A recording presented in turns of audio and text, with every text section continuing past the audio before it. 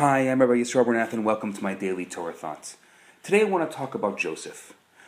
This week's Torah portion, the story of Joseph, is starting to reach its conclusion.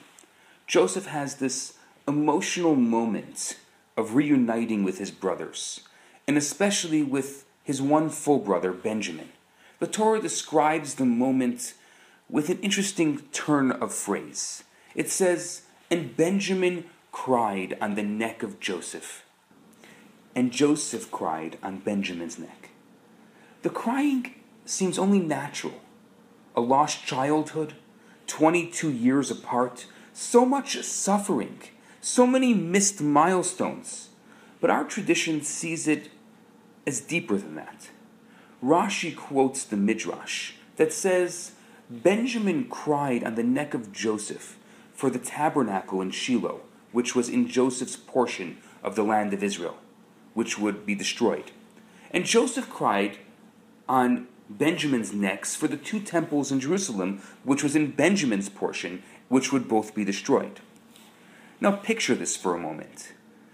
This emotional moment, these two great men, fathers of two of the great tribes of Israel, they don't focus just on their personal lives' challenges, but rather peer into the future, and they cry on the travails of their children. The Lubavitcher Rebbe asks an interesting question. Why is each one crying for the destruction of the other's portion and not mourning their own fate? The Rebbe explains that the Torah is actually teaching us a very important lesson. When you learn of a problem in someone else's portion, something that is out of your control, the proper response is empathy. Care about someone else's suffering. Care deeply. Even cry about it. But when the problem is in your own portion, in those areas that are within your own direct area of influence, you shouldn't be crying. You should be doing something about them. We live in a world where empathy is very in. Raising awareness, sharing a viral video, hashtags.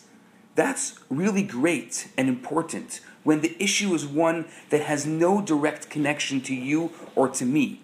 But if it's something that we can actually do something about, empathy is not the right response at all. We have to get up and do something. We have to affect real change, not just feel bad about the problem. Like Joseph and Benjamin, I think that we each encounter all kinds of problems in the world.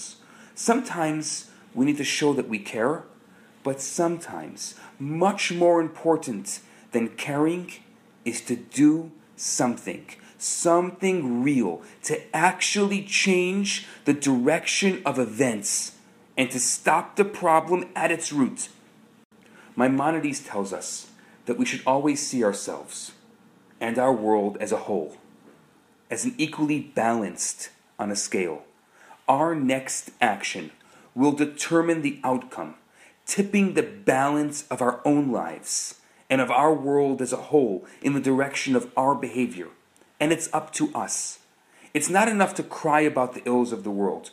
We've got to do something about it. I'm Rabbi Yisrael. This is my Daily Torah Thought. Have a fantastic day. Shabbat Shalom. Hi, Rabbi Bernath here. I have some great news for you. My popular 4-week course, Kabbalah for Everyone, is available right now for free for the next 50 people who download it.